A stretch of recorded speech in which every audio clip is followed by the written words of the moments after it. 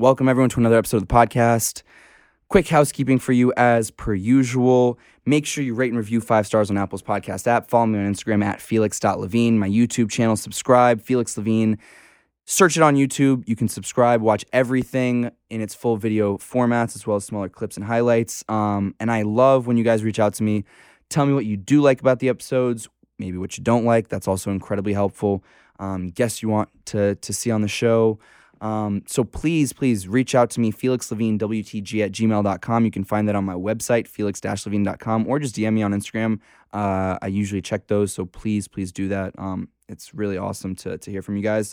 And today we'll be doing something slightly different where I'll be sitting down with my beloved producer and studio owner, Josh, and he will be interviewing me, and we'll be kind of reflecting and looking back at some of these first few years of myself doing the show as a little inflection point of where I'm at in life. So I hope you guys enjoy this episode.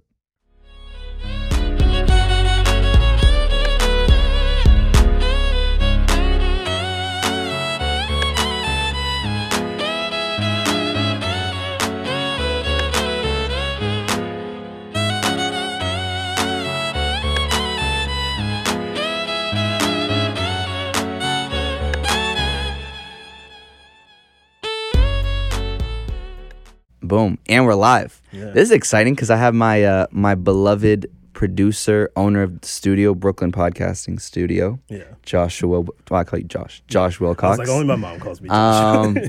When I'm pissed at you, I call you Joshua. No, but I'm excited because we had a guest cancellation. Yeah. But now we get to, I don't even know what this will look like, how we're going to chop it up, or if like, shit, just chuck it up as a real episode. Yeah. But I'm excited because I heard you're kind of doing the interviewing for me today, so that people can kind of get to know me better. But also, I love this place and I love you in this studio. So this is exciting for me to have you as like featured on it. And I'm just like looking at the. Honestly, that's like a distraction. It's weird to see us on the monitor. Just for people listening, like there's a monitor back there that's like lagged by 3 seconds. So I just see myself like moving, and then I see myself 4 seconds later, moving on the screen. But anyways, so that's the intro. And then I don't know.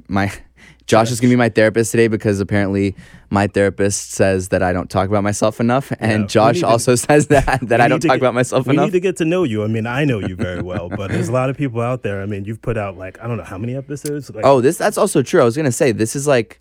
Getting close to 100. I'm getting close to 100, so it's like a little monumental moment, and I just graduated too, so it's like, just having my existential crises all at once, and I'm happy that you get to hash these out with me. Yeah, you're gonna be entering the real world now. I know. Very soon. I'm a big boy now. But very well positioned. But I won't give away everything, the things that I know already. Yeah. So, first things first. In typical "Where's This Going" fashion. Yeah. What is something the world doesn't know? I was like, I feel like he's gonna do some shit like that. I love that. I did talk about it on one show that I did like a month ago, and it was like I'm extremely OCD. Now I don't know if you've noticed it. Oh yeah, for sure. You wash your hands like 45, I wash my hands like 100 times a day. I wash my hands 100 times a day. I take multiple showers, like sometimes like. Could be, well, when it's hot and sticky like this, like 3-4 showers a day. So fucking, but like, I always need to feel clean. Like in my car, like I have a trillion hand wipes. All my friends think it's like the funniest shit ever. Yeah, I definitely noticed this. Yeah, like everything I do is like, it's not just like the hands. It could be like, I mean, it's definitely clean. It runs around like clean. It's not that I think things are dirty. That's what people don't understand too, is like, I don't think that, like me washing my hands, and not because I think things are dirty. It's just more just like it's like a peace of mind. And then I definitely suffered from it a lot growing up. Like just did people make fun of you for it? No, because I was always very good at hiding it. It was more just like I would go sometime. Like I'd have to like go from my dad's house to my mom. This is when I lived at both houses. Like I'd have to go to one house. I'd have to go to my mom's house first sometimes. It's a whole host of things. This I can get into like deeper another day. Yeah. But it was just like it's something that like definitely is on my mind 24/7. And was this something that runs in the family, or so my dad's very OCD actually. And my mom definitely not. Right? Not that I know of in the ways that I manifest it. But like my dad definitely is like whenever he would leave his studio, he'd have to like, or whenever he'd leave anywhere, he'd check like that everything was off like 12 times. So fucking annoying. It would take like 10 minutes to leave. Yeah. But if he's listening, he's gonna laugh. But like I don't know. I think it stems from things that I'll probably be able to talk about in like 10 to 15 years. Mm-hmm. That I probably won't get into right now, just because I know that some people that might listen might be butthurt about it. Is it something you talk about with your therapist? I definitely talk about my therapist. I can talk about my therapist because she's under the HIPAA, so like if she talks, then I'm a millionaire. No, I love her. I'm just kidding. But shout out to therapy. Yo, shout out to therapy. Shout out to therapy. No, but yeah, I think my mom's had like people that live with me day to day can see it, but I try to never let it affect like my whole life. Yeah, it doesn't seem debilitating, but real talk, like it was either the first or second time you came to the studio. It was the first time we talked about this. Yeah, so yeah, by the way, I don't think I've ever told you this either. Like you shook my hand and then immediately went for the hand sanitizer. Oh, really? Yeah, or immediately went to go wash your hands, and I was just like, oh, is it?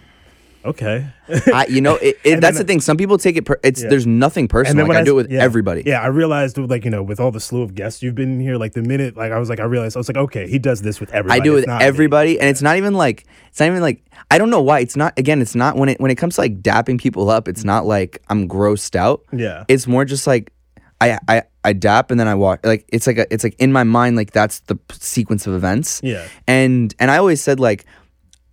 I think I could have approached it from two ways, where either I could have used it as something that was very sad, like I could feel like bad for myself, like, oh, I suffer from OCD, or I could like say like, okay, this is the reality. Yeah. I don't suffer is not the. I think sometimes I suffered in my past. Do you think it helps you in other ways? Yeah, so that was what I was gonna say. It was like I think like in a lot of ways it made me such a perfectionist. Like I had to.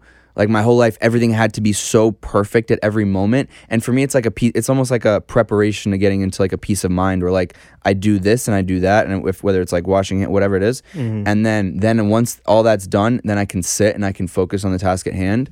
So I think in a lot of ways that's good. Do I think overall, if I'm being honest, there's more negative than positive? Probably. But that's just kind of, I guess, who I am. And, I think that there are ways that I could, like my therapist has talked to me about like different like intensive programs to like, but like sounds fucking hellish. Like if I'm being honest, like she's like tried to get me. It's like, I don't know. It's like a 6 to 8 week. You go in like 5 hours a day, and and it's basically like you go and you do everything that's uncomfortable to you. You do it, and you just fucking do it and do it and do it. And they send you off to like do it on your own, and you have to. And it's just like, I think on the premise of it sounds great, but like. I don't really have 5 hours a day for 6 to 8 weeks to do this. Yeah, that's a lot of time. And I was like... And I bet you it's a lot of money to do it, too. It's probably a lot of money. Yeah, that.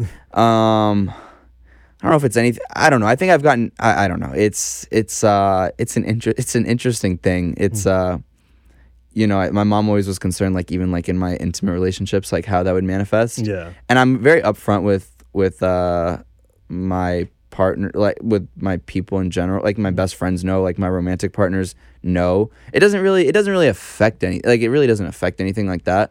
It's just more like they'll notice me like wash my hands a lot and do like just sometimes like weird shit or put things in weird spots. Like if my mom puts something on my bed, I just get like, I'll be like, no. I'm not gonna lie though, I'm very comforted every time I shake your hand because I know it's clean. Yeah. Oh, I might be the cleanest person. I gotta be top 5 cleanest people, and like I am very comforted by that. I'm just like, if I know if I were to ever get sick, then it ain't me. It ain't me.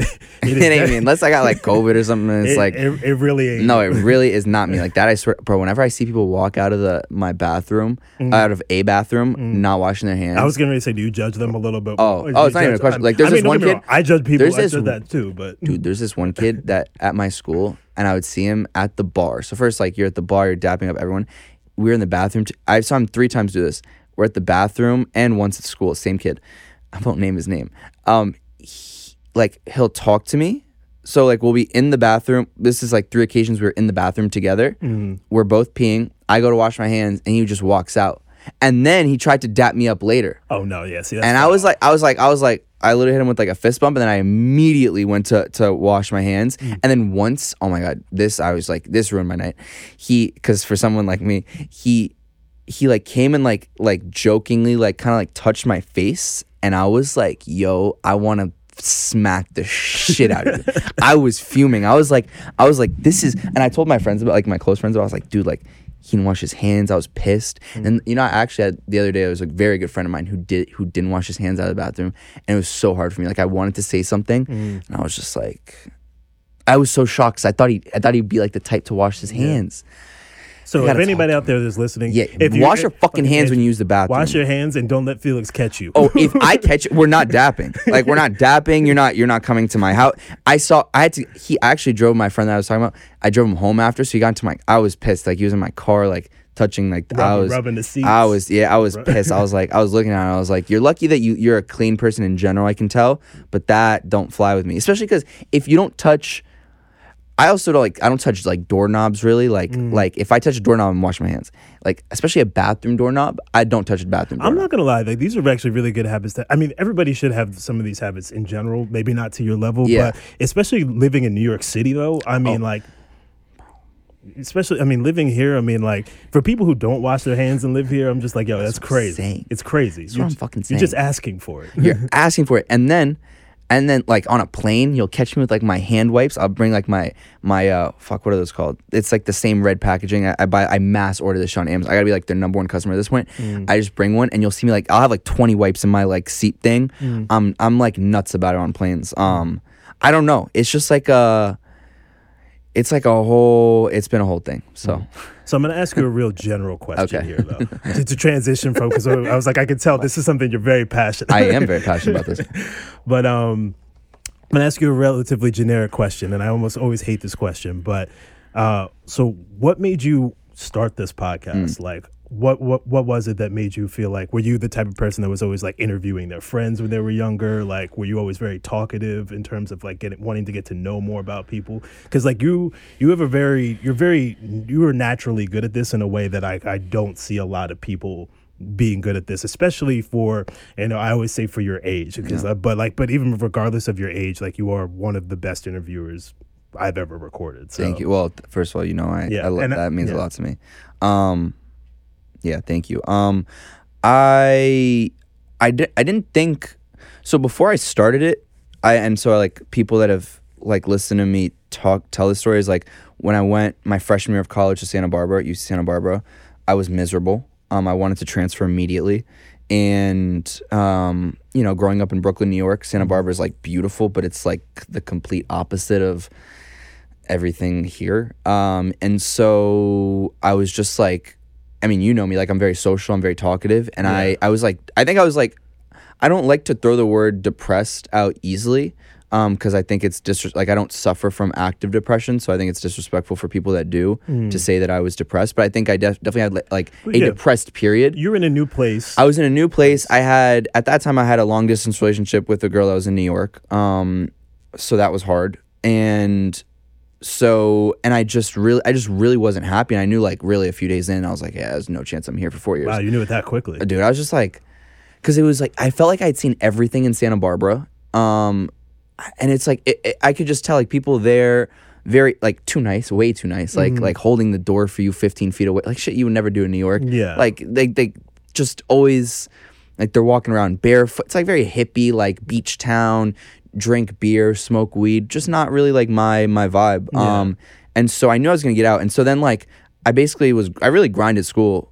That was the only positive, I guess, for like 6 months so I could have good grades, get out of there, grind all these transfer applications. That was also depressing after doing back-to-back college applications 2 years in a row. Yeah. It's funny. We actually share that in common. You transferred? Yeah, I transferred out of the school. Okay. After your first year? After my first year, yeah. Interesting. And then you stayed 3 years at the second one? Yeah. Well, technically 2.5 because it was a different type of school. It was like more like a trade school. Oh, right. I remember you telling me that. Yeah. Interesting. Yeah. No, the transfer thing is like, it's a hard thing. Like, it's a big decision. It's also like when you transfer, it's hard. People don't talk about that enough. Like for you, was it hard when you transferred? For me, not really, because I was going to a very non-traditional school, but gotcha. I think there's still like a lot of paperwork and shit that I had to get in order, and then on top of that, it was just for me. It's just a hard decision to make because like you have to. It's making it. You feel like you're messing with your future.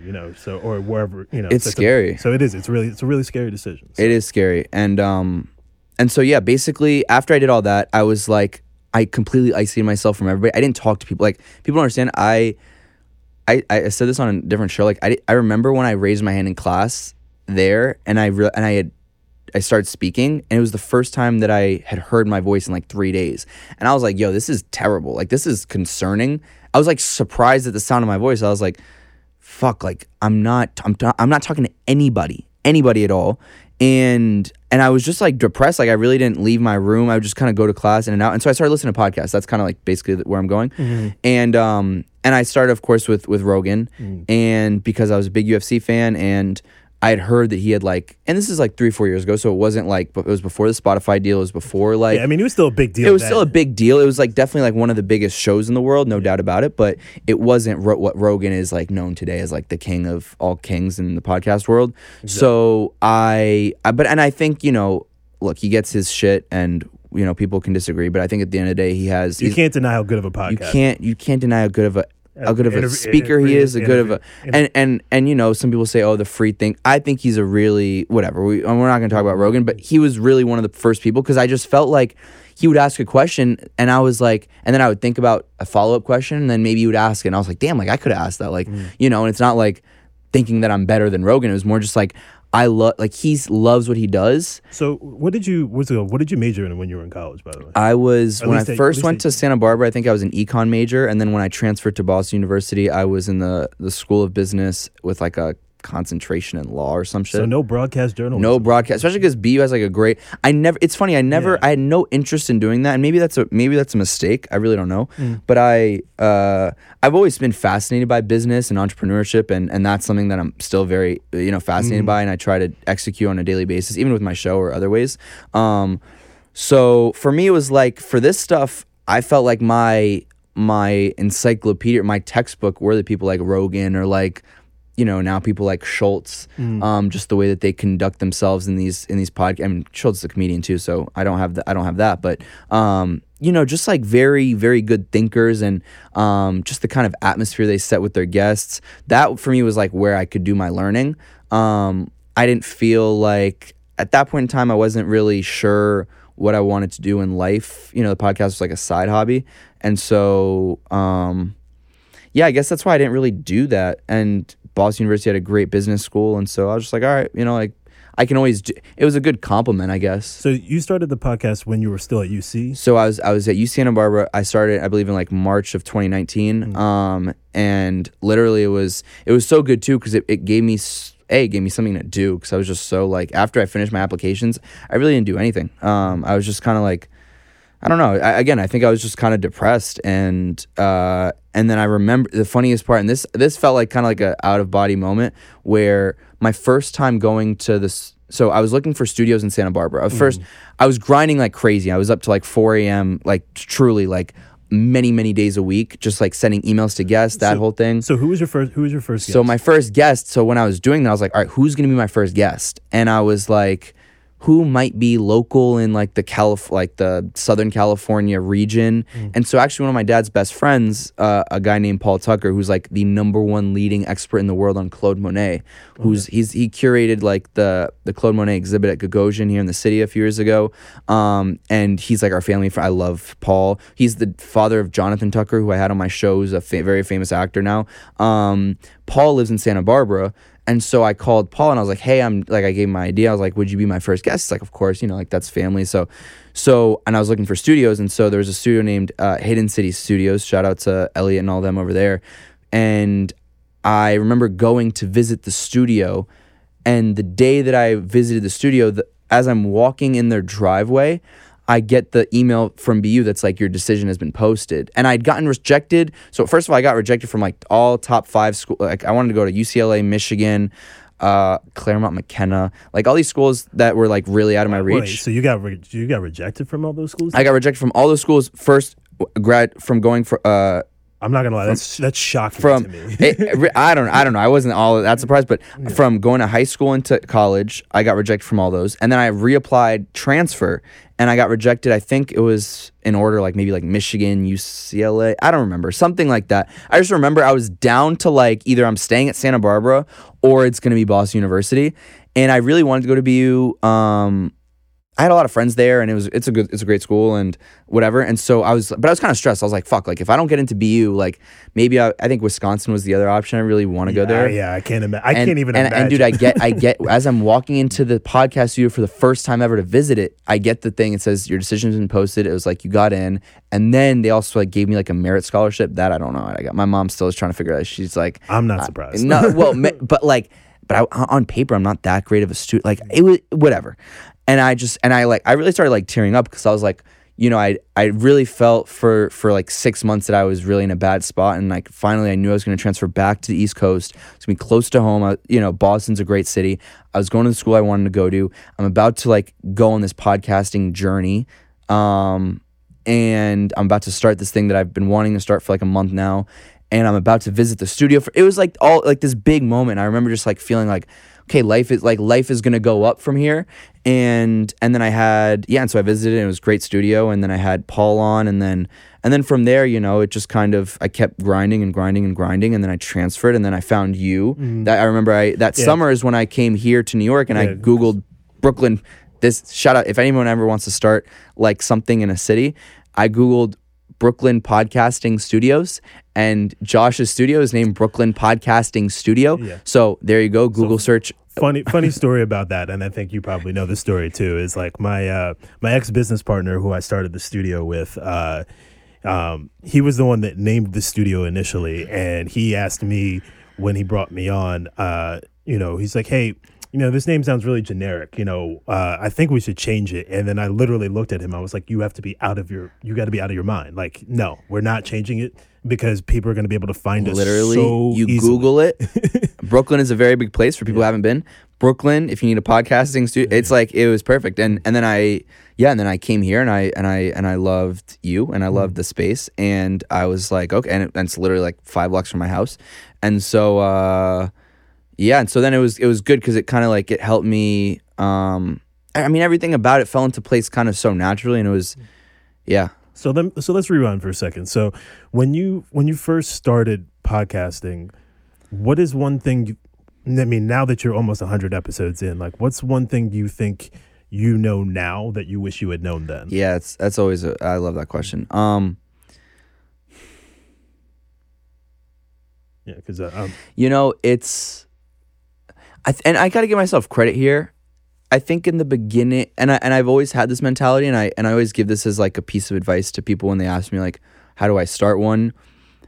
I very much, and I'm still this way, and so I'm happy that at least this has carried over for a while. Is I never ever focused on the numbers or the results. Right? It's funny. I tell this to people all the time. I don't care. Like, I know I've put in very, very minimal effort onto my YouTube channel, and that's something that now that I've graduated, I want to like spend the summer and like start grinding.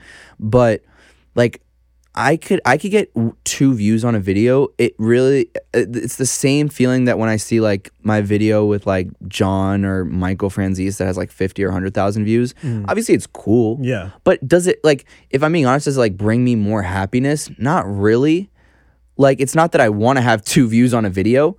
It's more just like, I don't care. And the reason I don't care is because at the end of the day, it's not like I'm going to stop my show because of it. It's like, I'm still going to have another guest. I'm still going to have more guests. There's more things I'm going to do. So it doesn't, like, are numbers important, like, to understand and to see where you can improve? Sure. And that's something that I'm like trying to dig into that I didn't have time for the past 3 years to look at. Let me ask you this. 'Cause like, one thing that I think, and this is something that I think that I can really, I think me and you both can relate to.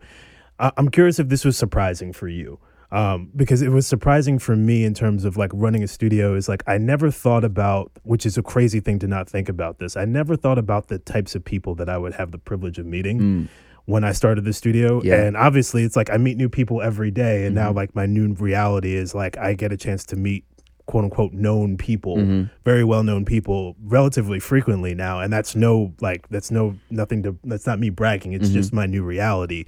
But my network has grown exponentially because of it. And I never foresaw that happening. Was that something that with you, I would imagine it's a very similar, I would imagine maybe it's possibly a very similar feeling. Yeah. I mean, you know, you and I have talked about like some of like from the networking side. Yeah. I never imagined any of it.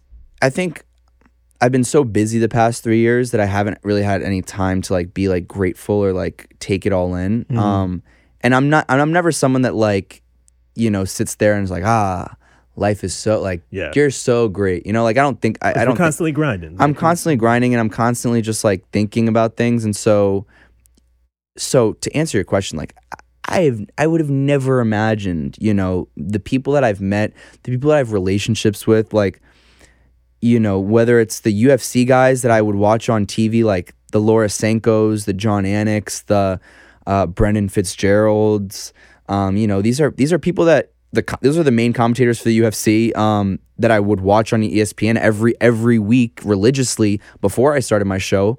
And now like I text them, we have very good relationships. They comment on my stuff on, when I go and I if I'm in Vegas for a fight and I see them, like it's in a lot of ways it's surreal, but I don't but it takes conversations like these to realize that. And even then, the mafia side, those people, I mean, who the fuck I thought I would ever meet those guys.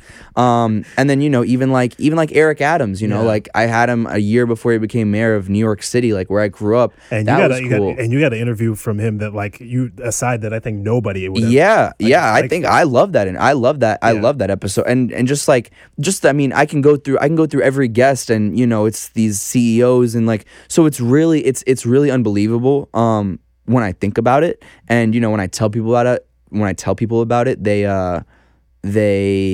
they're cognizant of it. But, I really try to never like, I try to stay humble about all of these things because that's very important to me. But it's, in retrospect, I have to give myself a little credit. Like it is pretty cool, and I never thought that at 22 I would kind of have access or have these relationships that are very organic too. I think in the beginning I might have been intimidated. Now, like I call or I text some of these people that I just named and I don't feel like I have to like kiss their ass or like, you know what I mean? Like it's and they respect me because when they came on my show, I did my homework. I treated them as human beings.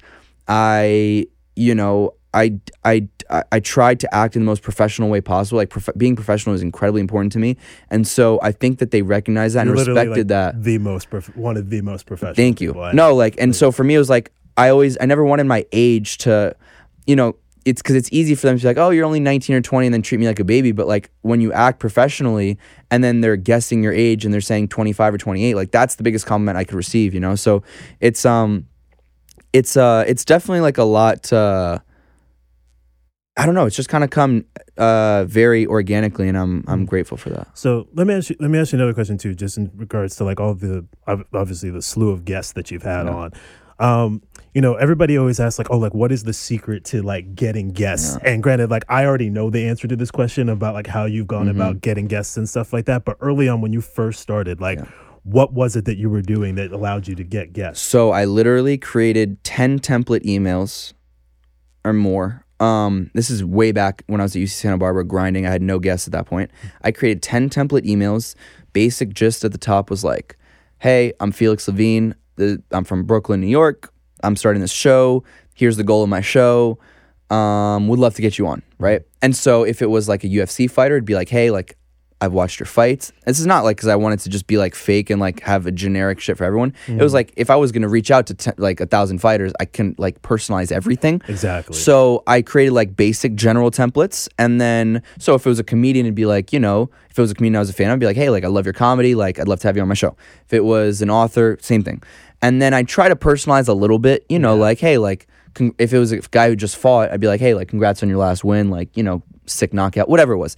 So that they don't feel like they're getting like some bot email either. But I created like these 10 template emails in a Word doc. And then I would literally just like, not kidding you, send out thousands and thousands and thousands of emails and just seeing who would bite.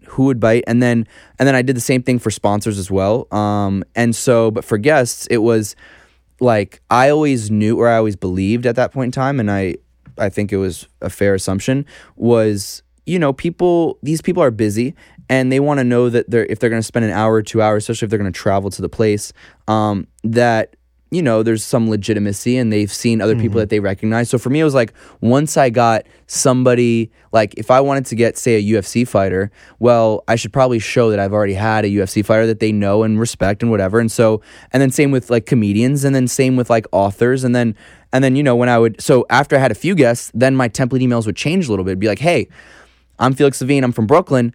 Here's who I've had on my show. I had the author of this book on, one of my first guests was this guy named Daniel Coyle, who's I think a best-selling author, I believe. He wrote this book on Lance Armstrong, which was a great book. And so I was like, hey, I've had this New York Times best-selling author. I've had this expert on Claude Monet, and I've had this comedian who's been on Jimmy Fallon. And so they're like, okay, like, so you're starting to stroke the ego of some of these people. And so they're like, okay, like this list looks legit. And then they look at, and then I had a website. And then so they see like pictures and they see like the setup, and then they see. You literally did so many things like the right way. Like it's funny, like everything, like, one of the things that really impressed me about you because like even I was just curious. I'm always curious to know people's origin story of like how they got into podcasting and how they go about doing what they did. And like there's so many that like if anybody out here is like looking to start a podcast, like the template emails like are back when I used to produce, just a solo podcast, and I used to try to get guests and stuff like that and edit that podcast. Like the template, like the template emails are, I always tell people it's a numbers game. Like it becomes a numbers game at that point. And not to cut you off, it's like, in my opinion, this is what I always believed, and what I tell people that would ask me about it. It was like, you can send, if I always said 1% success rate is phenomenal. Yeah. It was phenomenal. So like for me, and so I never had a fear of rejection. Because I knew 99% were not going to answer. And I knew that and I got some like kind of asshole, there's actually one, I don't even know if I want to like, I won't expose him, but let's just say this person got into a very big scandal with CNN. I'll say that. Okay. And I remember I had reached out to him, and he just said like literally like no. Literally, it was like no period, and it was like a good luck though. Like good luck though.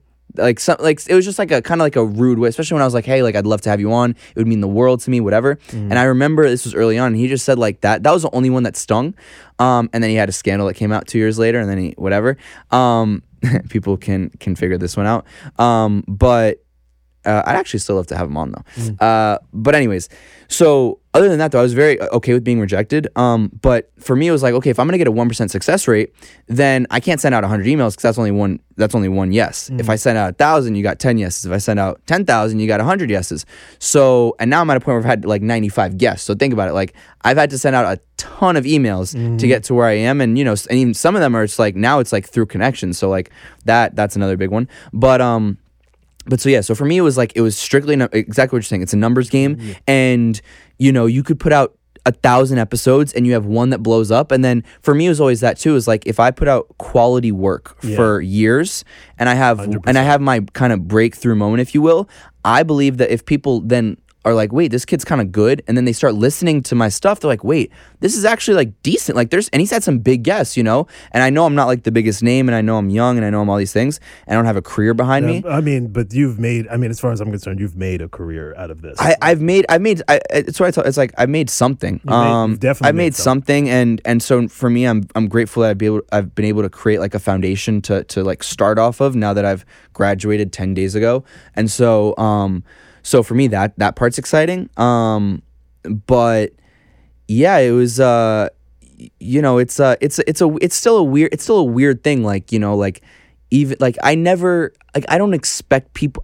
For me, it's still wild that like people listen. And the weirdest moment, and I think I told you this, was this in March when I went to London. I went to see Paddy the Baddy at UFC London, which was amazing. Shout out to Paddy, who I had on my show, who's probably one of the funniest motherfuckers you ever see in your life. And I went with one of my friends. Her name is Colette. Shout out to Colette, because she was doing study abroad in London. She's a big UFC fan, so I was like, all right, fuck it. I'm in London for a night. I'll go see Paddy. And I hit up Colette. I'm like, yo, you want to go see UFC? She was so excited. So we go. and we leave, and honestly, we're like a bit drunk at the event, which is fantastic. I recommend if you guys ever are at a live UFC event, get a little bit drunk, and you're like, holy fuck, like you see a knockout, things are crazy. So we're a little bit drunk, we leave, and then I hear a guy say Felix, and I'm like, I turn around, and this guy's like, hey, I'm like a really big fan. And I was like, so I'm drunk, and I think I'm getting pranked. So I'm like, but he knew your name. But he knew my name. So I'm like, so I look, and I'm like, I was so confused for like a solid 10 seconds. He's like, yeah, like I listen to your show, like I'm a really big fan, like, and I was so, it was really one of the most like unreal, surreal, touching moments where I kind of like slightly got, like there was one guy previously that like he knew me from John's show. So that was cool. But this was like the first time that someone knew me for like my show. And I was like, this is like surreal. Like I'm in the middle of London. It's like 12 o'clock at night. I'm a little bit drunk. And I was so like humbled, and I asked him for a picture. I was like, dude, can we take a picture? He was like, yeah. And then but it was so nice because and he like started like telling me some of his favorite episodes, and so, you know, that stuff, like, that was, like, one of the... And it was cool, too, because Colette was like, what the fuck? Like, that was one of the coolest moments. And so I'd never been really recognized before. And so it was... But again, it was one of those things. It was like, oh, like, somebody actually listened. Like, one person actually listens. And even that was just, like... It felt so good, and it felt like all my work was worth it. And so... You know, I'll remember that moment literally for the rest of my life. It was, like... I just remember, like, going to sleep that night, and I was like, wow, like, that's so cool, you know? Would you say that was your most like memorable fan interaction? Yeah, I mean, I've only had one and a half, so so yeah, for sure.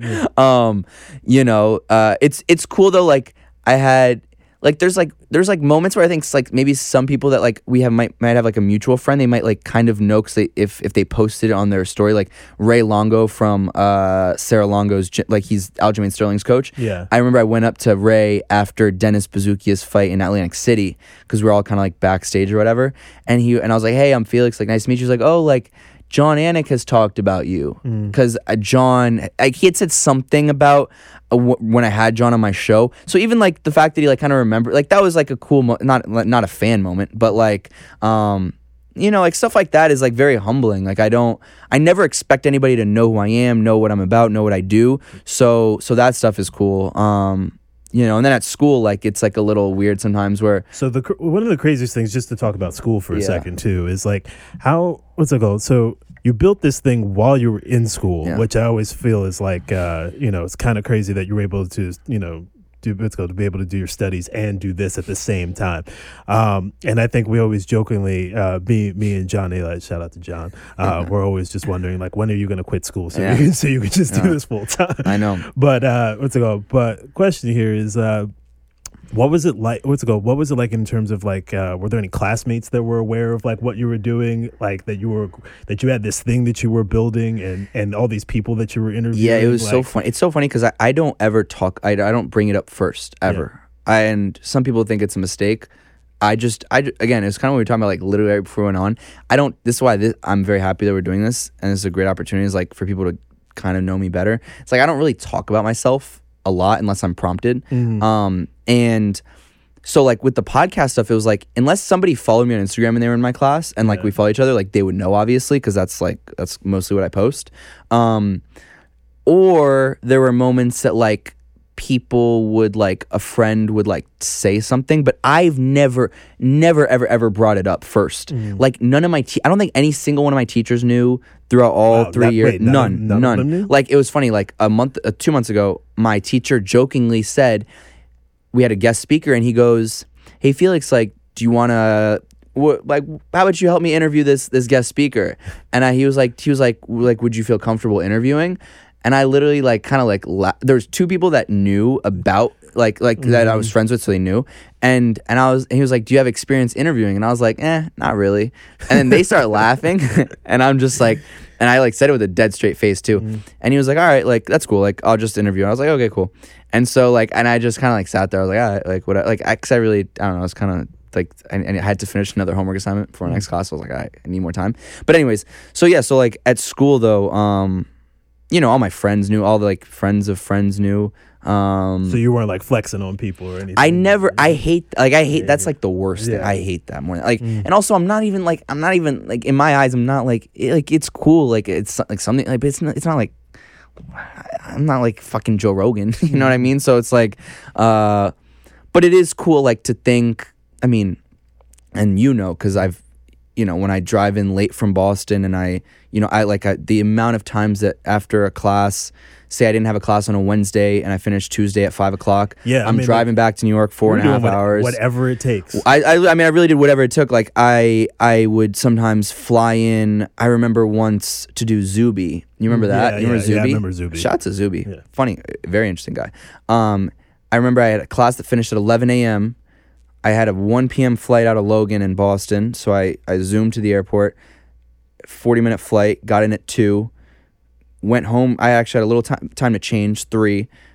Zuby came in, I believe, at like 4, went 4 to 6, and then I had a flight out at 8 o'clock out of JFK, went back to Boston, just because I couldn't miss the next day's class because we had something important that they were just like adamant that I had to be there. But Zuby was only here for a day, so I had to make sure, like, it's a lot of moving pieces. I was here for that session, so I remember. It's that. Just like I just literally went from like, I remember getting to Boston that night, just thinking how tired I was, and I mean I could go. There's like 10 of these other stories where I'm just like beyond fatigued. Yeah, I've seen you walk in here, and I'm just like, and as someone who, I'm glad that you're not a coffee drinker. Yeah, but like, yeah. No, I yeah. It's one of those things I'm like, don't be like me. I know, you always tell me no. Don't be like me. But those stories and those moments of like working really, really hard that like my friends know about, and I'm grateful because, I think that they show me a lot of love, and that always means a lot to me. But like there's a lot of like behind the scenes that like people don't know. Like for me to get to New York when you live in Boston 90% of the time, just to record a 2-hour podcast or a 1-hour podcast is like, it's a lot of work, and it's a lot like, you got to plan your trip, and you got to, even, I mean, I've done podcasts after a 4.5 hour drive, and then I have to sit in front of a guest for an hour and a half and be focused, and then maybe either drive back that night or early the next day. So, it was a lot of work, and, and some days truly of sacrifice, like I remember Thursday nights when everybody goes out, I've definitely missed a fair amount of Thursdays because I had a Friday session. But for me, it was always like work first. And also the other thing is, you don't know when, like if a guest says yes and they say, yes, I can do Friday at 2 p.m. and it's someone you've really wanted, I don't fucking care. You get there at Friday at 2 p.m. and you make it work. Like you work around it. I've missed class for podcasts, and knowing if I can only like allocate 3 absences a semester, it's like, well, okay, I got to prioritize how I'm going to do that. Mm-hmm. So it's like, it's a lot of planning, and it's, and I've watched you like finesse that, for sure. And I always, like some guests that are only in New York for like a day or two, you have to work around their schedule. And like, Absolutely. Even when I was in Scotland and I recorded with the comedian Adam Rowe, who's over there, like I'm not in the UK all the time, and he was only in he was only in Scotland for a day, and we were in different cities in Scotland, but I literally flew to Glasgow. I had my suitcase at the studio. Adam came in, recorded for 2 hours, and then I took a 2-hour shuttle to St. Andrews afterwards. And so but again, if I didn't press and make sure we did it, like I probably wouldn't have had him on my show. And he was a great guest, and it was super insightful podcast, and a lot of people I think enjoyed that one. So, yeah, I think it's just like, there's stories for all of them, mm-hmm. and that I think is part of the fun is being able to kind of think about it and, like reminisce on, even like, so John Alite and Michael Franzese, what people don't know is I had John on a Monday and Michael on a Friday, and this was... Wait, you did John's interview first? I did John's first. I recorded... Really? Yeah. So I recorded John on a Monday, and I had plans to go to Newport Beach, California to record Michael on Friday, so I had a flight on Thursday to go to Newport Beach on Friday, or get in on Thursday night to have a podcast on Friday. And so... It's funny. I thought this whole time, like, you recorded, like, Michael Franzese, like, months or, like, almost like a year ahead John was first. Wow. And the craziest part was that was January 2020. And so Michael had been like his agent, I think it was his assistant or whatever. She had said, hey, he only has this availability. I think it was like January 20th or something. He only has January 20th, 2020, or it would have to be sometime in February or March. And so again, as I said, when you give me a date, I'm going to do whatever I can to make it happen. And especially, this is a tough one. This is Newport Beach, California. Like, there's no studios around there. I had to rent out like a suite for a hotel, super expensive. Yeah, I was getting ready to say, I got in a production team, this lovely couple that like came in from LA that had a great setup, by the way. And so a lot of like moving pieces. Like, I have to fucking get out to LA first. So anyway, that's January 2020, and then COVID was a month later. And so if I had waited or said, oh, no, it doesn't fit my schedule, like, then I don't know if I would have ever had Michael Franzese. You know, I don't know how things would have happened. I mean, if anything, it would have been a Zoom, and that's just not. It would have been a Zoom, and the funniest part was that still remains to this day my biggest episode. And I think one of the reasons is because I released it during COVID, and no one had anything to do during COVID, so they got to watch it. So it's like these things that like you take advantage of the moment when you have them, and that's something I'm very, very adamant about. You don't know when the next opportunity is gonna come about. Like, some guys blow up and they go, you know, like Alex Volkanovski, right? Yeah. Featherweight champion of the world. I had him during COVID, and he said, and it was because of COVID I had him. I'm sure of it. Now he does all the biggest podcasts in the world, and it's probably very hard to get in touch with him. And I haven't tried for that reason, to be honest. But like, I had him during COVID, and he said, yeah, I can do this time. It was like 1 a.m. for me because he's on Australian time. Yeah. I was like, fuck it, like, we're doing 1 a.m. and I did it for my room because it was COVID. And so just stuff like that, you know, I think is really important. Just in general for me, and that's something I really learned doing my show, is like, you got to take things when they present themselves. Right. So I'm gonna ask you a few fun questions, but I just want to rewind for just a second, because this is something I've always kind of been curious about, and maybe it's the influence, of, you know, you being a fan of Rogan and whatnot. But one of the things that I think is really ambitious that I don't even think you even realize what you've done, or like the way you went about doing this, is like, usually, you know, if I give, as you know, I give a lot of advice to podcasters or anybody creating content, and the thing that I found really amazing about what you've managed to do in such a short period of time is being able to have guests from all different types of sectors, whether it's entrepreneurs, whether it's people in the fight game, whether it's comedians. Like, you didn't just go after, usually I would advise people to go after just one of those types of groups, and then once you're kind of established within one, branch off to the others. But you really managed to attack all of like these different types of people in a very short amount of time. Was that something that you were thinking about doing from the beginning, or is that something that you just randomly happened that way? 100% from the beginning. And that's one of the things I loved about Rogan. I just felt like he had such a range.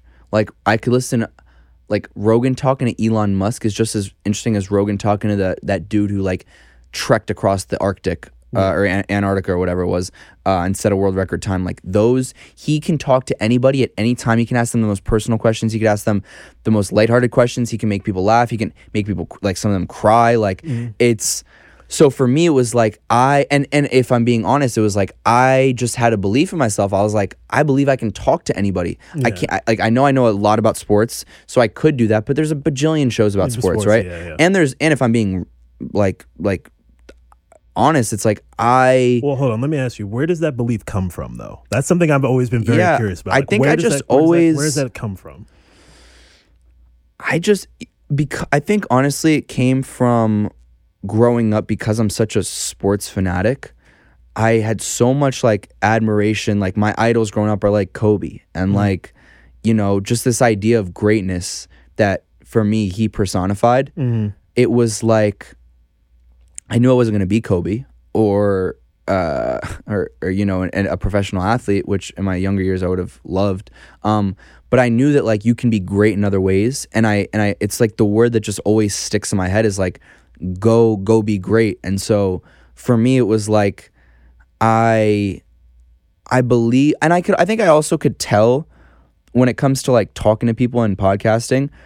I could always tell growing up that people were comfortable talking to me. And I think the reason is because I genuinely care about people, and I'm very curious about people and how they think and how they feel, and I was always honored when like my friends would open up to me about personal things or relationships or whatever, and they would come to me sometimes for advice.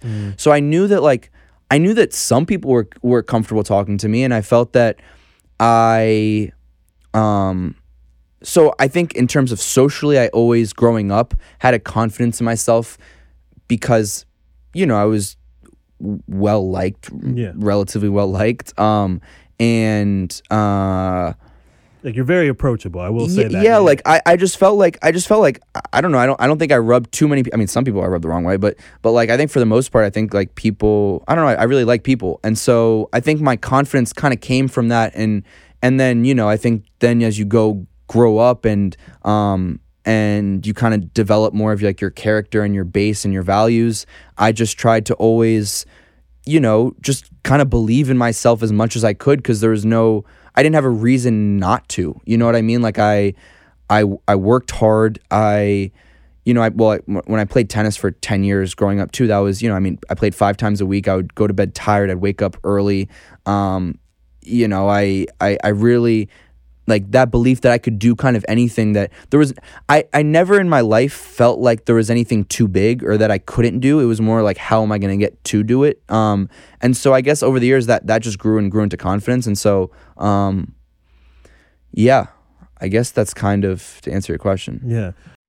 And now we're just going to take a quick break to talk to you about my longtime sponsor in US Wellness Meats. At uswellnessmeats.com, you can choose from over 350 foods raised the way nature intended.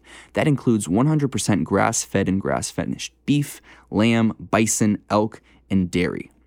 They also have pasture-raised heritage pork, wild-caught seafood, and pasture-raised poultry. These are some of the host of foods that you can find at uswellnessmeats.com, where the owners are the actual farmers themselves, and now they've introduced a subscription food delivery service and curated sample farm bundles. Choose the bundle of food you want to receive every month, and they'll deliver it right to your door automatically. It's never been easier to serve your family real, honest-to-goodness food without the junk. US Wellness Meats is the choice of championship sports teams, professional athletes, chefs, world-class trainers, and families just like yours all over America. Use promo code PODCAST, that's PODCAST, to save 15% off of every order at uswellnessmeats.com. Now let's get back into it.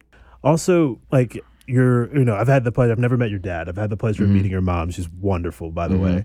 Big fan of your mom. Shout out to Mumsy. Yeah, shout out to her. And what's it called? I'm curious to know, if they've expressed, any surprise in what you've built here so far. Like, I think it's hard. It's funny because they're both very like proud and very supportive. I think like they're from a different generation, so they don't understand like social media or like.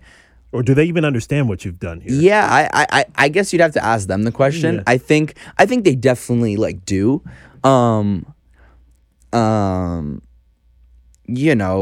But like sometimes when I have like a big guest that like a great example is like a Harry Jowsey, right? For like a lot of like especially like girls my age and like a lot of young kids my age, like Harry Jowsey. I had to look him up myself. Right. So but for my parents, I'm telling them like I have this like huge like social media reality TV star. So for a lot of people like they consider Harry Jowsey my biggest guest. It's kind of up to interpretation, whatever you want to say. But like but I do think he's definitely like amongst some of the bigger, if you will. Because I don't really, like I love all my guests in very different ways, and I have stories with all of them. But anyways, on paper for someone who might look, that's how they might react. Yeah. And so, but when I told my mom, like she's like, oh, he's on a TV show where they just like on a reality TV show that like where they like can't have sex. She's like, that sounds kind of stupid, or like she's like, so what makes him special? And I'm like, well, he's a great guy, like big social media. She's like, all right, cool, whatever. Yeah. But like even on Instagram, like she doesn't know how to use it. Like she can't gauge like when you have a big show with big numbers or a big guy like who has a big following. Like so for her, it's like for her the coolest ones are like the ones where like a Demir. Remember Demir? Yeah. Who I was one of my favorite episodes ever.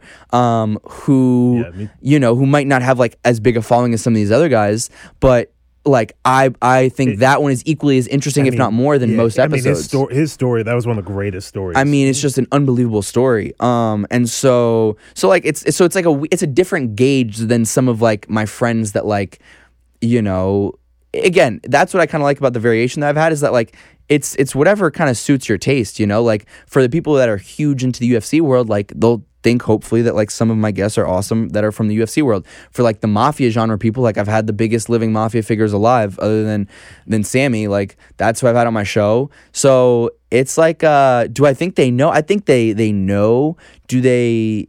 I don't know, it's just like for me, like I don't really ask them like that. I'm just like, yeah, I'm just doing a show, like whatever. Fun question here. So, I mean, I know a little bit about your dating life. Yeah. What's it called? We were just talking about it. We were talking about it right before this. But have you managed? What's it called? What has dating life been? While doing the podcast, while being in school, and doing all these things, and can't get myself in trouble here. Yeah. Don't get yourself in too much trouble. No. It's. I mean, I think, all jokes aside, I think that relationships, and whether it's friendships or romances, I think it's the most important aspect of my life, or it's the one that I think is. That's where like it's gonna sound cheesy as fuck, but like I think like loving someone and feeling loved are like the two greatest feelings I think people can feel. You're right. It was cheesy, but it works. Thank you. But like that's the only way I know how to say it. Yeah. So I think like that always like really for me like takes precedent. And so it definitely at times can be a challenge. And then I think also like because I don't look at myself as like anything. I'm just kind of like doing what I like to do. But like sometimes I'll have like some of my good friends that'll be a little bit weary of individuals that come into my life for what like as for like why they're coming into my life, and if it's because they see like potential to raise themselves up, and again if I think you're coming into my life to clout chase, I think you're just making a mistake, because I don't know what clout you're chasing. Like I don't have the clout you're looking for, but whatever. But it's funny, like, because I don't look at it that like that, but it's interesting to have my friends sometimes tell me like, dude, like, do you think she likes you for who you are, or like what social media, or like what you can like, and so like that makes me like pause sometimes. And so has anyone ever given you that inkling, friendship or yeah, but I'm good at like I have a very good radar. I'd have to say that, like, I read people very well, I think, for the most part. I think there's a couple times where I didn't, and so that upset me, because I was more upset with myself that I had for so many years thought I was like so good at reading people, and then like I just realized I'm like, damn, like they were just kind of not there for the right reasons. And so I was more upset with myself than anything, but I think at the end of the day, like I think it's funny, I had this conversation with my mom. I think when you're in a relationship with someone, or you're interested by someone, like you have to have a level of admiration for them. And so I don't think there's anything wrong with like if the girl I'm with admires me for like being a hard worker and creating something for myself, the same way that I admire her for whatever she's doing in her life. I think that's great. I think when it comes to a point where it's like, I admire you, but I also know like, if I post with you, like that's kind of like clout, like you have like, a few followers, and and you know this person, like that, I think you can kind of read, and like it's inauthentic. I want someone to like love me for who I am, and then also think like it's cool that I work my ass off, and that I'm trying to create something for myself. But it's sometimes like I'll if I'm at like in school, this is more during college, if like I'd have some people that I could kind of tell, like more coming at me from like the friends angle, obviously, but like it was just like it just feels inauthentic, and I think you can kind of feel when things feel inauthentic. And so I have a pretty good radar for that. But again, I keep my circle very close, and a lot of the people that are in my closest circle, I've been in there for years, way before any of this. So and I know that they're there because they love me for who I am. Yeah. So rapid fire, I'm gonna ask you a few fun questions, few random. Mostly, some of them are gonna be related to guests, some of them are just kind of random. Yeah. But first guest that made you feel awkward. Oh, that's interesting. But is that throwing them under the bus, or is that, how about this? I don't think that there's none that made me feel awkward. There was one episode, it wasn't, and I love this woman. I absolutely love this woman. I need to, I hope she knows that. But it wasn't that it was awkward. It was more I was so so with Heather Hardy, and I literally love Heather. She's my sometimes boxing coach, and she beats the shit out of me. But I just remember what I try to do when I prep is to kind of understand the rhythm of how my guests speak, so I can know when they're going to take a pause, so I can ask my questions, so I can just kind of like understand how they are and how they speak and what they do. And so I remember with Heather, she speaks and you don't really know when she's gonna finish. Yeah. And so I remember just feeling in a moment, like she stopped talking and she kind of looked at me like, all right, what's the next question? And I had no idea what I was, and so I started talking, like I was stringing words, I just remember this feeling of stringing words together until a thought came in, and I just remember like kind of panicking, and that was really early on. And so, so I guess like that was maybe like the most awkward moment, but like, honestly, none really have made me feel like awkward. Yeah, you've always seemed to be pretty at home, but I actually do remember, I would say I actually have a pretty good memory when it comes to these sorts of things. And like, granted, I doubt anybody out there watching or listening picked up on it. No. Because because you're really good. You did a really good job at masking it. But me, I think by that point, I was like, I kind of know your rhythms a little bit too. So, but yeah.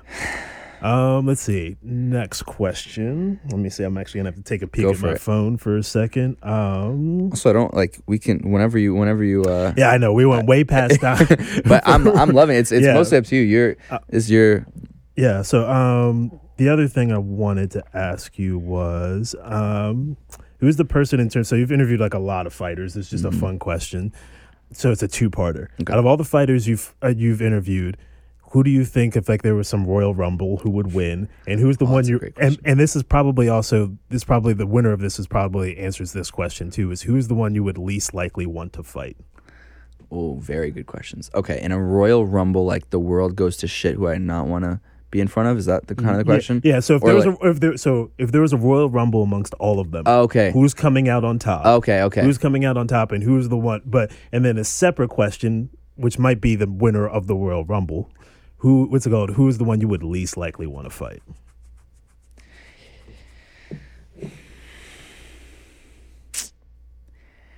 Okay, I probably have to say, honestly, it's going to be the same guy for both. And granted, he is the champ, Alex Volkanovski, because I just think he's the most well-rounded fighter I've seen in a very, very long time. Mm-hmm. I think I had Mark Hunt on. So Mark Hunt is one of the most powerful individuals on the planet I was curious Earth. If you were going to mention him in this. Mark Hunt is like, that guy is serious power, but like, I'm just thinking if he was like swarmed by a bunch of other dudes, like he doesn't have the cardio that these guys have, but he hits hard, but you also have to these guys are elusive.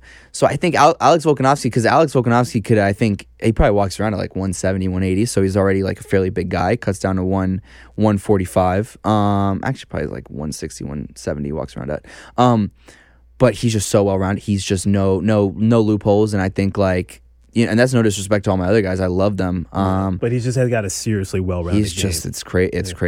It's crazy. Yeah, I'd have to say that. Yeah. Let's see. What was the other question I had for you? Hold on one second. Yeah. Oh yeah, what's it called? Completely. I don't know why I spaced on this question. So you've obviously interviewed like a lot of people, a lot of like entrepreneurs, but it doesn't necessarily have to be an entrepreneur. Who is somebody that you feel like?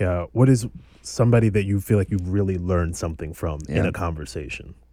I know you've learned a lot of things, but who's somebody like you walked away and you're like, I need to remember this nugget for like the rest of my life? Because you've had a lot of people and a lot of moments. I think the best quote that I've had, and I've said this before, is when Christina told me, when I asked her, because for the Guys We Fucked podcast, her show that's huge, I asked her like, what's the key to starting a big show? This is early on when I had her on. She was literally just like, follow your curiosities, because when you follow your curiosity, you're authentically going for things that interest you, and when you're authentically interested in something, that's when the best content comes out. So that was one thing that really resonated. That is probably the best. I mean, that is such a good piece. And it was so good too, because that's what I try to like when I have, sometimes I'll work with like a PR agency that represents clients, and they'll throw a client my way like, hey, do you want this guy? Do you want that girl?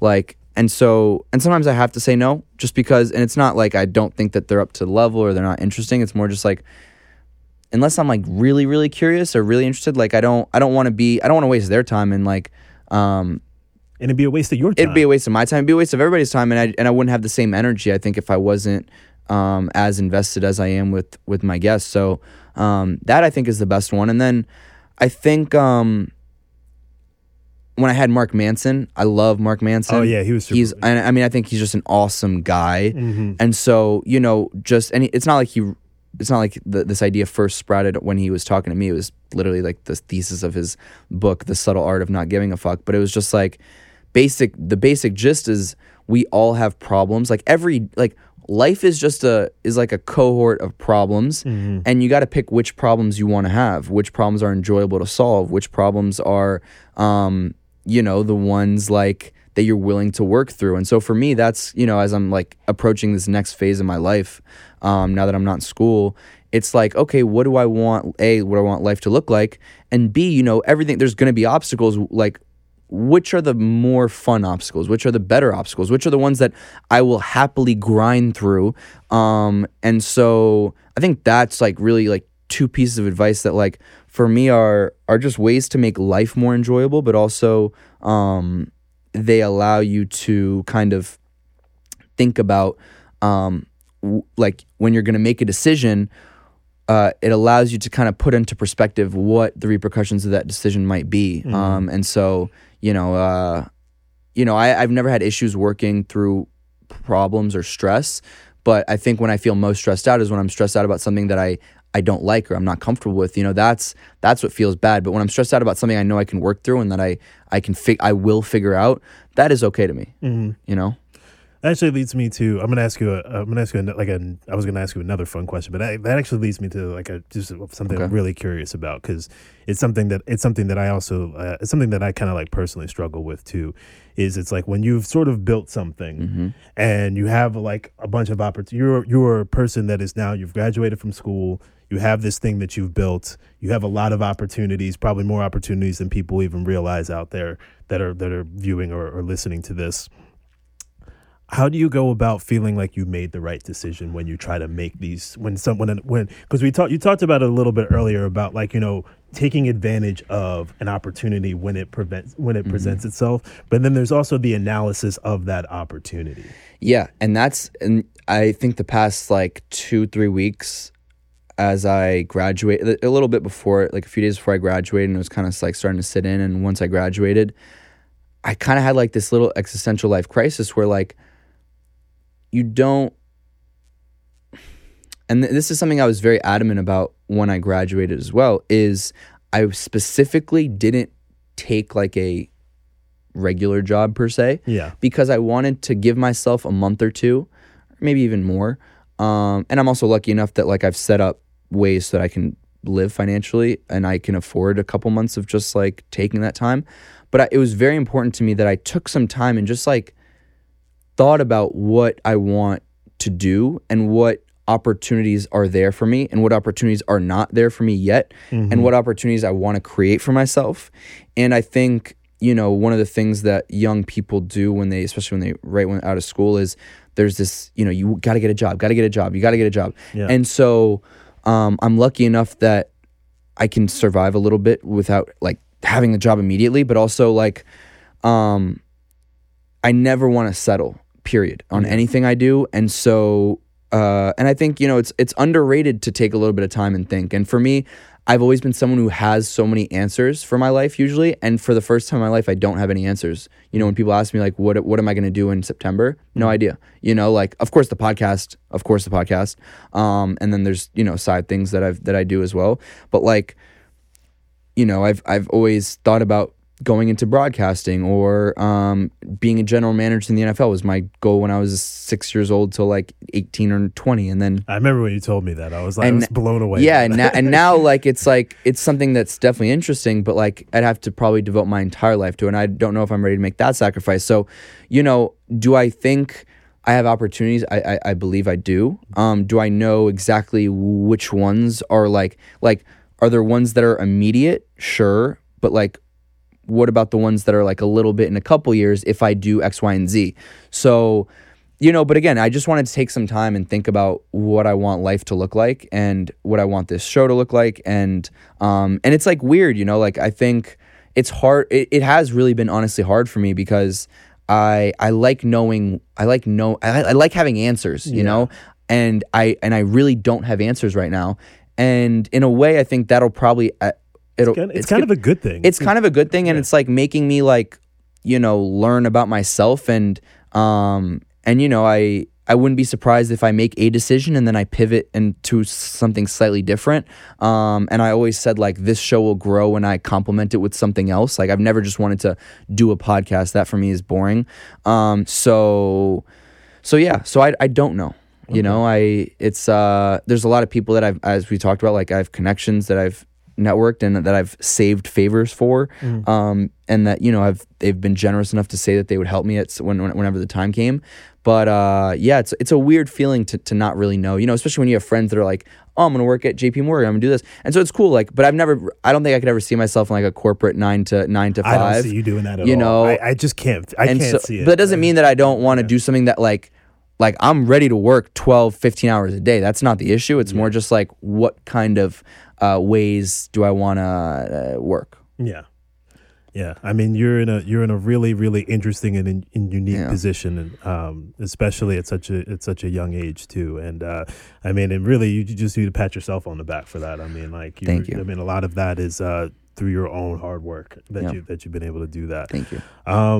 I guess last question to sort of wrap this all up. I mean, it's sort of related to what you just said, but what can the people out there expect moving forward with the podcast? Yeah, I think so that was the other thing. I wanted to take like a good month to just like think about how I can improve this show, because the reality is there's so many different avenues that I need to improve. You know, and that honestly, because I've been so it's been like really chaotic 3 years in a lot of ways. Even though I'm organized, it's still chaotic. Yeah. You know, just I wanted to think of ways that I could improve it. And I think one of those is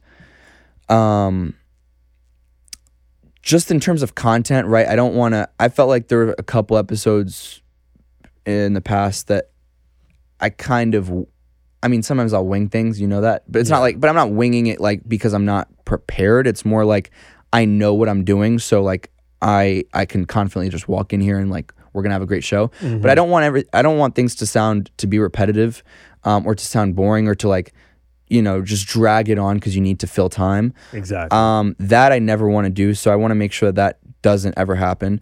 I also just want to feel like I want people to, and hopefully this is a great episode for them to I don't want my guests to have to carry everything in terms of like promotion and marketability and like people's desire to watch. I'm never the type of person that's going to say outlandish things to get like clickbait type shit. That's not me, and that would be just like, I would feel so weird doing that. But like, I want people to be like, okay, like I want people to feel whenever I drop an episode, it's like, oh, I'm super excited. Like there's a new episode out, right? So then the question kind of begs, like, how do I get that? And so are there other segments that I want to try? I've had a bunch of different ideas, and so maybe we'll try that. Live shows was always something that I was very interested in. I don't know if I could sell out like a place like that, but maybe with a guest, and if we do it like, and we have different kind of segments within that live show, I think it could be like a very enjoyable night. Because for me, like, there's nothing better than like a night out at a comedy club. Like you're drinking, you're having fun, like that. Those moments, like just those raw moments in a room of 50 or 100 people, I think are beautiful. So I think like if I could do that, I would love to do that. And then I think I've been always open. So after I did the show with John, I've always been open to doing another show. But it would have to be with somebody like I don't want to grind from the way that I don't want to grind from the bottom again. Yeah. It'd have to be somebody that's like established in their field, and like whether it's a comedian or this or that, like they have some kind of following already and fan base. So because I don't want to like have to create that all over again. Exactly. I mean, like you've built something here, so it's kind of combining. So there's a lot of things that I'm thinking about, and again, I just really wanted to be able to think about these things full time and sit down and literally, and I'm gonna force myself to put like pen to paper and write ideas down and see what ideas I like and don't like, and really try to get, again, some of the most interesting guests that I can, get the most out of those guests, and then after you do that, it's like, how do you market the right way? And you know, as I told you off air, like signing with a PR agency is what I'm going to do next, and you know, try to get a little bit more press and more eyes in different ways. So there's a lot of things that I'm like thinking about. It's more just like, you know, what makes sense, and you know, I'm in that, again, because I'm in that weird in between in life, is just kind of figuring out what I want life to look like, period. Yeah. Well, I'm really glad that you're taking the time And I think it's a smart thing that you're taking the time. And, you know, as your friend and producer, you know, be grateful that you're taking the time. Yeah. That you have the opportunity to take this time to figure these things for sure out. Yeah. And, you know, even like living at home and stuff like that is just added like time and not having to stress too much about money yet. But, you know, those will come. But yeah, no, I appreciate, you know, I love you. Me too, I truly do. And this place is awesome. I mean, I tell you this all the time. And you know, we always talk about ways to improve it because you have that same mentality of like, how can we always improve? Yeah. I mean, I look at as much as people love this space, like I wouldn't say all I see are things that I need to improve upon, but like, I mean, you've been here for 2-3 years now. 2-3 years now. And the place, you know, whether it's new gear, whether it's new things, I mean, everything in the background that we're looking at is brand new. No, I mean, we're sitting in a spot that I've never sat in before for 3 years. So, you know, I think, you know, I always try to get you as much business as possible whenever I know people. you do. So, but yeah, I think like if people are listening and, you know, especially in the New York City area, there's, in the Brooklyn area, like, I'm not even saying this because it's you, like, this is the best studio. You know, and then if you have to stay in the city, there are obviously good studios there, but you know, you're going to get great quality stuff here. And I think, and for you just as a person, I hope you know how much I appreciate you and really in a lot of ways, like mentor, I really view you as a mentor of sorts. You know, cause we have so many off-air conversations that are so, that I think about a lot. And, that's why I'm happy, like even on my guest cancellation today, like this was cool. Cause I knew the way we talk now is like the way we talk when there's no camera. Yeah, like this really isn't any different. So it's cool. Like, and so yeah, I mean, I'm excited and I'm excited for, and it's been fun for me to have you kind of be there basically for every session, and seeing kind of like as things have gone along, and I know that you give it to me 100% raw. Yeah, so I really do. But like the truth of the matter is like, you know, for me, it's always about nitpicking at the margins with you as opposed to with a lot of other people. And this is no disrespect to other people that I work with and whatnot. Because, you know, anybody that's doing this for the first time, you're not going to be great at it the first time out. It takes a while to sort of figure out, you know, what is your show even about and everything like that. But with you, it's like I saw the talent immediately, and but even more importantly, I saw the work ethic. Yeah. I saw that you were doing a lot of without having any real mentorship yet. Yeah. You know, doing a lot of the things that I have to tell people you know, right from jump to do. So you were doing a lot of the right things that you just intuited to do. So thank you. Yeah, thank you. Well, I hope people enjoyed that. I hope they did too. I loved it. Sure. I enjoyed it too. I mean, I always love talking to you, so for me it was just like another day here off air. But I'm happy that and you asked very good questions. You got to start your own show. Yeah, I mean, I watch good interviewers. So. you're too kind. But yeah. All right. Well, that's it. Wrap it. Yeah, I hope you guys enjoyed it. Awesome.